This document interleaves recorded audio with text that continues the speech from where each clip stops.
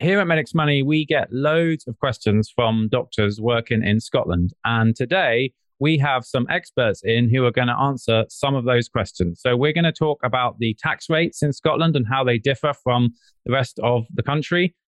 Also going to talk about the differences in the pension, what GPs need to know, and also a bit about limited companies. Welcome to the Medics Money podcast. My name is Dr. Tommy Perkins and I'm a GP. And my name is Dr. Ed Cantelo, a GP, but also a chartered accountant and a chartered tax advisor. And yes, you did hear that right. Not only is Ed a doctor, he's also a chartered accountant and a tax advisor. Medics Money empowers doctors and other professionals like you to make better financial decisions. As ever, this podcast is for entertainment only and does not represent any form of financial, legal, or accounting advice, and tax allowances and rates are subject to change.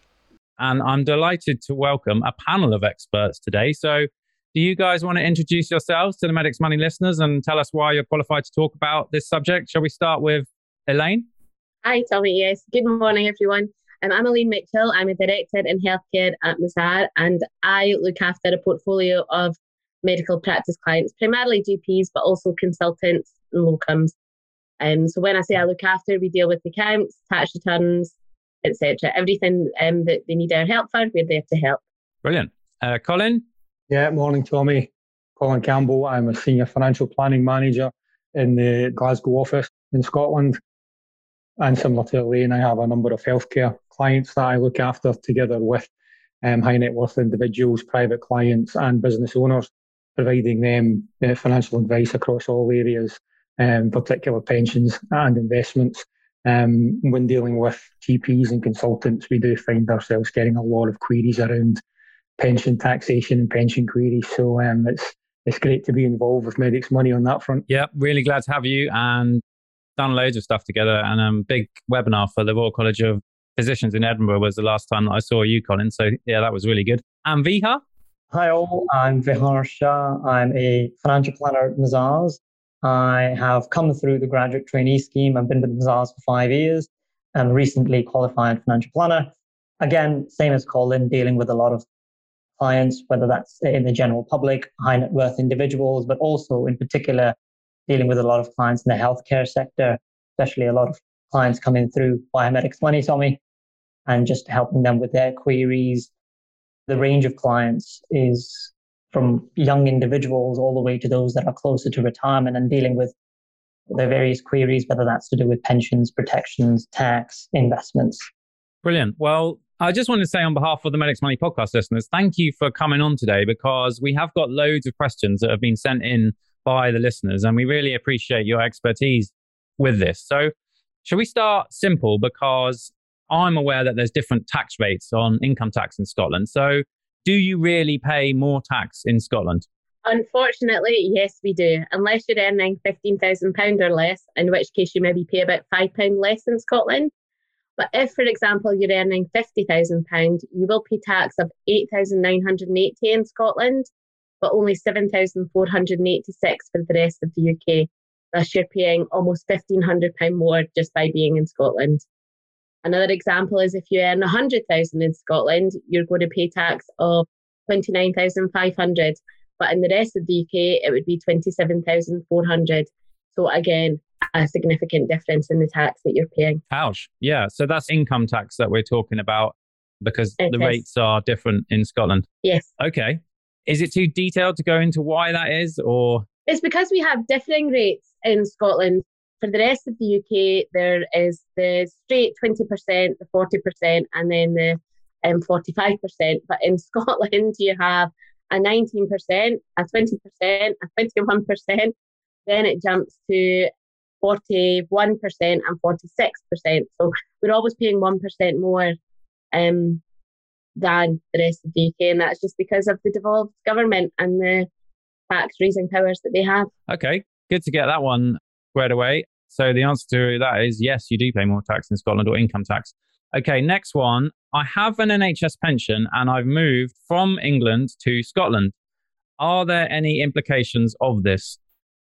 Yeah, obviously that's for me. The first thing to mention here, Tommy, is that if you do have NHS pension rights that you've built up in England and Wales, or even Northern Ireland for that matter, people, they should apply for a transfer as soon as they join the NHS Scotland scheme.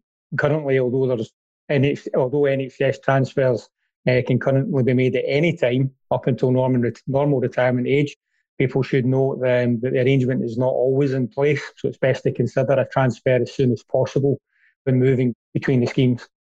A couple of other things to point out on that front, that if someone actually has continuous NHS service or is perhaps rejoining with a gap, of less than 5 years, so that's obviously someone moving from England to Scotland and is either continuing or returning to work, and it's within the 5 years, they'll broadly receive the same benefits on transfer from the former NHS scheme. What actually happens in the mechanics of that is that the former scheme calculates the transfer value, and they send the transfer value and details of the payment to the SPPA, and from there the SPPA will then check the calculation and input the transfer details to the NHS Scotland scheme and advise the member of the input that has been completed. If the member then believes that there might be a discrepancy or maybe a discrepancy in those calculations, it's really down to them to then take that up with the previous NHS scheme. SPPA can only rely on the information that they've received. There's another little bit to add there, that if someone is rejoining the NHS Scotland scheme after a period or more than a period of 5 years and they've maybe moved north, then the benefits will be calculated on a different basis, with the member being provided an estimate of what those benefits or what transfer benefits will be purchased in the new scheme at that time. At that point, SPPA provide the individual with an estimate of the benefits that are being purchased. And what I would say to anyone with any pension transfers, but particularly something as complicated within the NHS scheme, is that at that point, they may well choose to engage or ask the advice of an independent financial advisor just to check that everything is up to speed and in line with what we're maybe expecting. There's a little added part there to conclude, is that if someone is moving north and transferring benefits, if they actually have a current added years contract, it is transferable. But it's transferable as long as they don't have a gap of 12 months or more between employments. They need to transfer to allow the contract to continue. So if they were moving north, didn't join the scheme, the new scheme in Scotland, their added years contract would come to an end. So they do need to have continuous contracts to make sure it continues. And they should note that it should be completed timelessly, just to make sure that there are no arrears calculated or no arrears arise in the transfer. But as I said, in all of these situations, if people do need to seek some advice, independent financial advice should always be sought. Yeah. Wow. There was so much information there. I just want to check that I've understood it correctly for the lay people out there. So when you move from England to Scotland, you transfer your pension to the Scottish system. And yes, you basically, what you're saying is you should do that as soon as possible for the reasons that you outlined, especially that yes, added years thing is crucial. So if you left it more than 1 year, if you had an added years pension in the England and you left it more than 1 year gap, would you lose those added years or what? I believe so, as what it says on the information that we have from the website. If as long as you don't have a gap of 12 months or more between employment. Yeah. Okay. And then just to clarify, if you transfer your English pension to Scotland and there's any errors in those English numbers because you haven't checked them, errors happen all the time, right? Those errors would then be transferred across, would they? Is that? Well, the SPPA will rely on the calculations that are completed by the previous scheme, which will obviously go with English in Wales or even the Northern Ireland scheme. So SPPA will rely on the calculations provided by the previous scheme. And the onus is on the individual to ensure that those calculations are correct and accurate, and if there are any discrepancies that should be taken up with the previous scheme. Yeah, and that's where specialist advisors like yourselves would be able to check that the calculations were correct and everything had gone through. It's something that we're able to do in conjunction with the tax team here at Mazars. It's not something we come across a huge amount, but generally when someone has worked, either in England, Wales, Northern Ireland, and then moves to Scotland, generally speaking, they will have transferred benefits, but they're never convinced when they check their benefits in the future that they're actually correct and have all been captured. So we are asked sometimes to help out in terms of gathering in information to run our eyes over everything. Okay, awesome. Well, I think that's going to be really useful to the Medics Money podcast listeners who ask that question. We get that question a lot. We also get the next question a lot, and that is, what is the impact of electing for scheme pays? Does it differ from scheme pays in England? Well, I suppose the first thing to maybe clarify at a high level is what actually scheme pays, what scheme pay means, because there'll be people out there that may have heard it and not had to use the facility. So I think in basic terms, just for the layman, basically scheme pays is an option you have whereby someone is presented with an excess annual allowance. And effectively what that means is that individuals in the UK, we all have a pension annual allowance, which is the maximum we can contribute to a pension in a given tax year. And if we exceed that allowance, then there is deemed to be an excess annual allowance position, and there is a tax charge on that. And when paying that tax charge, it can be paid effectively from an NHS perspective in one of two ways, possibly three. And I can go into that then towards the end of the answer. One way is to pay it on your tax return. And I'm sure Elaine will have seen that when completing tax returns for her clients. You can actually pay the tax through your tax return. The advantage of doing that is effectively you retain the excess contribution in the pension scheme and therefore will be accruing benefits on that.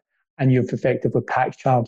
Disadvantage is paying the tax charge from savings, which may well be a burden to some individuals. So those who are not in a position to be able to pay that tax charge as an individual through their tax return, you then have the option of what they call scheme pays. And effectively you can elect for your NHS pension to pay that tax charge on your behalf. And what effectively happens is a debt is created against your accrued pension at that point, and the tax is paid to the HMRC at that point. Effectively, then what happens is it's a loan that is effectively being given. And like any loan, interest is charged over the period of time between the charge being paid and the member retiring or choosing to draw benefits. And it's at that point when the loan is repaid. So the actual charge plus interest is repaid at that point. At that point, what happens is the total amount owed, including the interest, is then converted to what they call a permanent reduction in their NHS pension. And they also use what they call actuarial factors, which are calculated out and provided to the scheme by the scheme actuaries. So you pay the loan, including interest, and that loan is adjusted by actuarial factors to come up with, or not come up with, but to allow a deduction in pension to cover the cost of the scheme pays. The other thing here to mention is, and you maybe mentioned how does it differ from Scotland to England? Broadly speaking, the principles are the same. One of the differences we have, perhaps to mention, is that in England they have the SCAPE rate, which is the CPI plus currently 2.4%, which is the interest rate that's charged. In Scotland, we publish the actuarial factors, if you like. So we know what the actuarial factors are in Scotland, not just so clear on what the interest rate is, but down in England, we know what the interest rate is, but maybe not so clear on what the actuarial factors are. So broadly speaking, the principles are the same. I suppose a final point to mention is that there is a third option in terms of paying what we would deem as being the annual allowance charge, and that is if there are any members who may have a defined contribution or a money purchase scheme that they have had from previous employments or AVCs or that type of thing, that it actually might be possible to pay the charge from that scheme, which again means you're not paying it out of your pocket, you're not impacting on your NHS benefits in any way, shape or form, you're actually using an additional pension scheme that you may have. We occasionally come across individuals who do have other money purchase schemes where that they may be willing, that scheme provider may be willing to pay the charge on their behalf that way as well. Awesome. Again, as we always say, seek advice. Absolutely, yeah.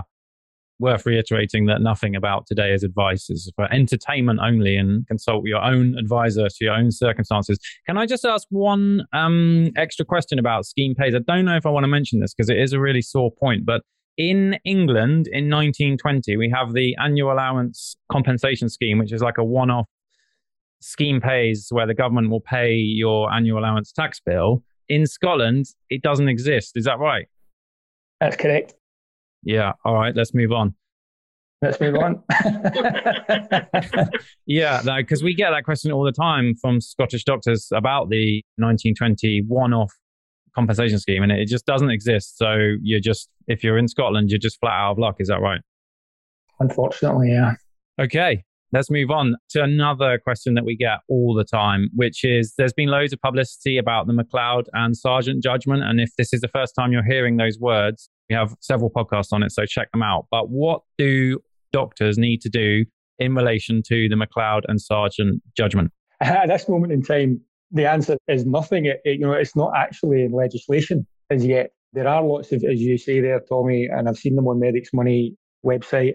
They're all over the NHS websites, be it Scotland or England. There are FAQs out there where it covers off a whole load of real technical questions. We are asked a lot about it. As I say to my clients as individuals, I would say to them, look, there's nothing you need to do now because we can't. Ultimately, what I do say is that basically, fundamentally, it's a good thing for all members, effectively, because no one will be worse off as a result of the judgment.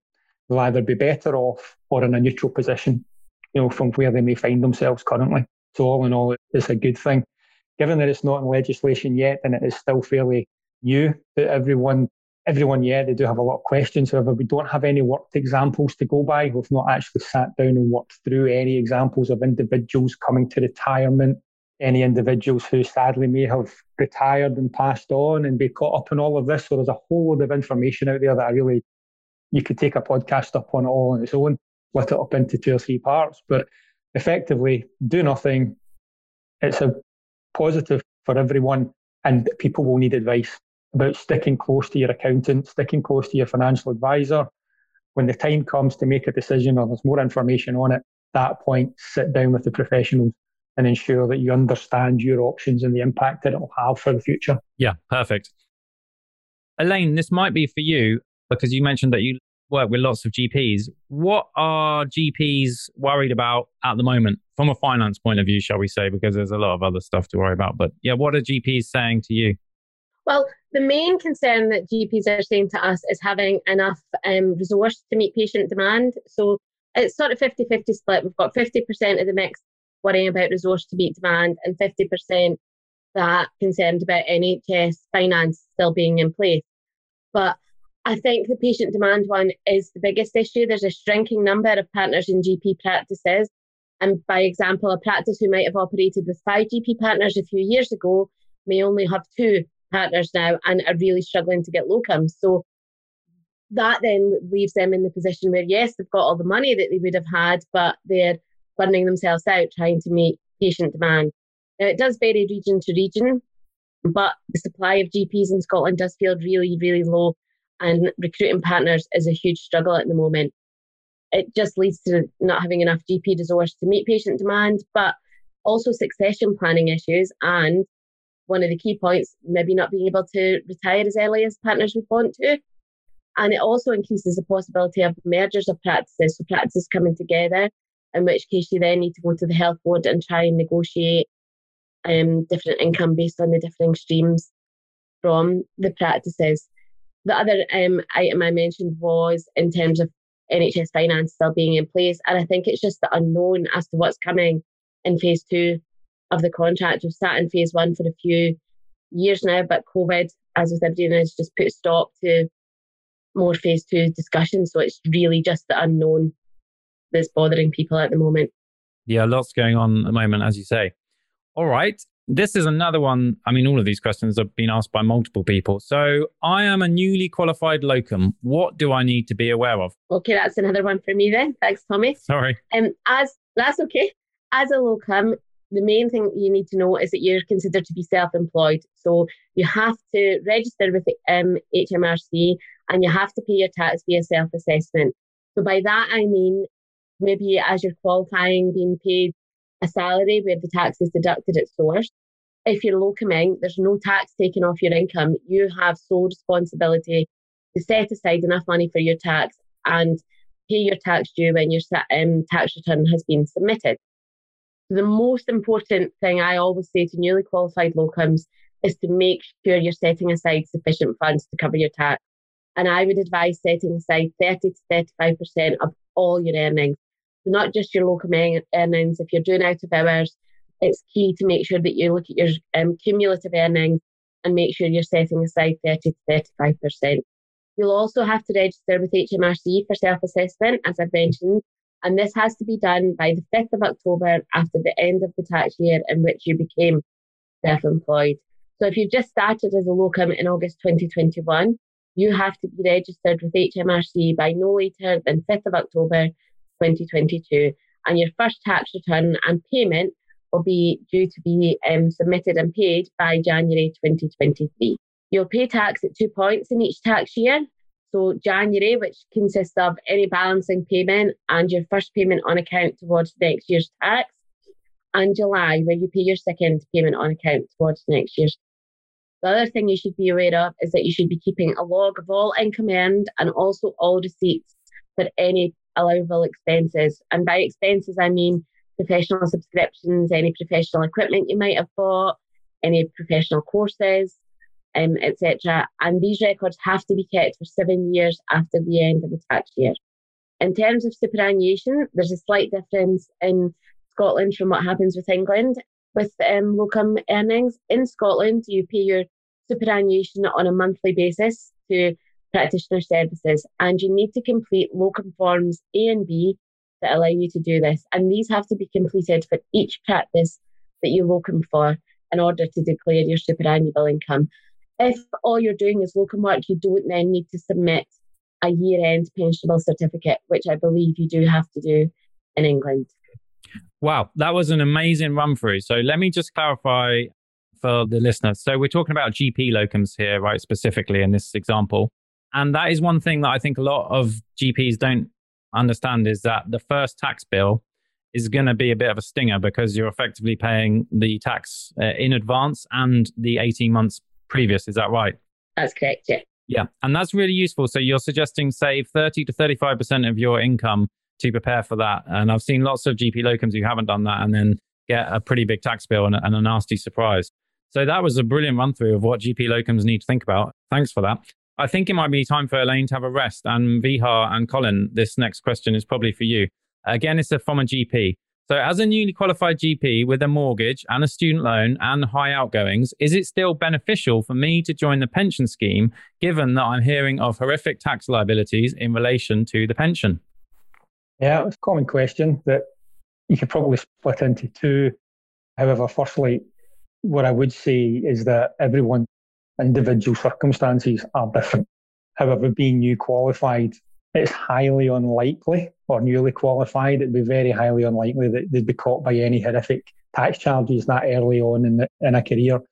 However, by making an early engagement with an accountant and or financial advisor, it's something that can be monitored and managed on an ongoing basis through keeping an eye on these things. In the main, I would suggest if it's affordable, to join the scheme. I would focus on the positives in saying that, the positives in terms of any pension scheme offering tax efficiencies in terms of tax reliefs and tax efficient growth, etc., for future retirement savings. It's something we've mentioned in the past in various webinars that, the NHS scheme is one of the best pension schemes in the UK. So, if it's affordable for you to join it, then there's no reason why you don't be put off by hearing stories of horrific tax charges. We can monitor these and manage these and help people understand what it all means. What it would then bring me on to is to be a bit more important than maybe getting out of that question is, someone who's fairly young with a mortgage, student loan, perhaps young family, the advantages of being a member of the scheme and the scheme benefits that are offered in terms of death and service benefits, ill health benefits, dependent benefits, etc. Whilst these are beneficial to have, it's a good opportunity to sit down and actually understand what these are and how they may, how they could impact the wider family life. And it then opens up a conversation around a review of clients' individual circumstances around protection. So family income protection, actual income protection, critical illness covers, that type of thing. It's a real common question, but it opens up real meaningful conversations that we can have with individuals as financial advisors. Yeah, brilliant. I think there's lots of sort of bad news about the pension, but if you focus on the good news about the pension, as you said, Colin, is a very good scheme, and it comes with those extra benefits that you mentioned, such as the death in service and the dependent benefits as well. So I've been as a newly qualified GP with very poor cash flow, but I did not leave the pension, and I have never regretted not leaving the pension. So if you can stick with it, not advice, consult an advisor. I always like... Tommy, do you mind if I add something? Please do, yeah. I mean, one of the things that I've found very heartening dealing with a lot of Medix Money referrals is just how many young individuals are approaching us and, the queries that they come with. I'm talking to a lot of individuals in their early 20s, their mid-20s. Whilst they might be at a stage in their career with a few years of service with the NHS scheme where we might not necessarily engage to do any work with them, the fact that they are thinking about all these sorts of things, about protection, whether that's income protection or a life cover for family, the fact that they're thinking about future pension tax charges and lifetime allowance, the fact that they are thinking about retirement planning and what that might look like is just so great to see. And as I said, whilst we might not necessarily engage to do any work at this stage, what it does mean is that we're on their radar, and it might be a 15, 20-minute call that we have with them at this stage, but it gives them reassurance and peace of mind that if in the future they have any queries or concerns, they know who they can turn to and who they can discuss these matters with. So that's been really positive.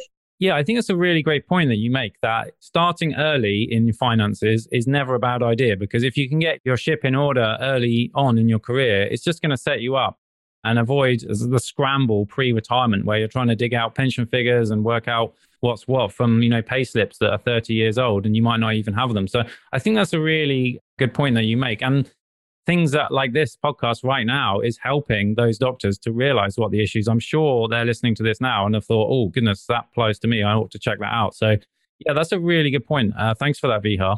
Now, I always like to finish on a really easy, straightforward, simple question. Should I set up a limited company for my earnings? Easy one. Thanks for that, Tommy. And this is a question that we hear a lot. And the honest answer is really that it depends on your circumstances. There seems to be a theory that if you have a limited company, you pay a lot less tax. And that can sometimes be the case, but I'll just explain further. So a key point to note with a limited company, it's own legal entity, meaning that any money held in the company is company money. And therefore, in order to take money out of the company, you either have to draw a dividend or a salary, which you're taxed on. So when you have a limited company, you pay corporation tax on all the earnings that limited company makes. And currently that's at a rate of 19%. You would then pay tax on anything that you draw out of the company. So you've got to add the cumulative tax together when you're comparing whether you are actually saving any tax. One thing that I would advise is the forthcoming national insurance and dividend tax rate changes means that the marginal benefits that there were of having a limited company and drawing dividends has been eliminated. So going forward from 2022 onwards, there isn't going to be overly great a benefit of putting your earnings into a limited company and then drawing a dividend. The other things to be aware of when setting up a limited company is that because it's its own legal entity, there are filing requirements. So limited companies have to submit official accounts within 9 months of the year end. These have to be submitted to Companies House, and therefore they're held in the public domain, meaning that anyone can access that information.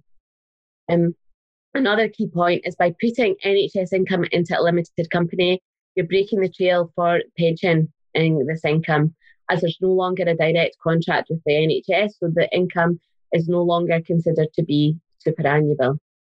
Now, that can have a benefit if, for instance, you're trying to split your income. If you're putting locum income into a limited company, you can no longer pension it. But I would say the benefits that come from the pension, it's always far better to be putting your income into pension income into the pension scheme rather than avoiding it.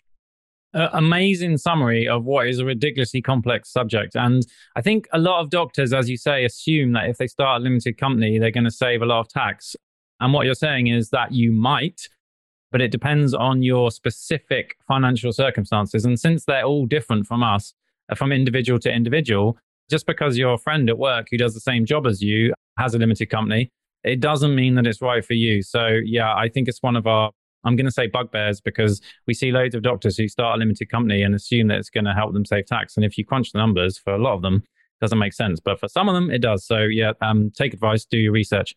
Wow. That was a really amazing run through those questions. And that's going to be so useful to the podcast listeners who sent them in.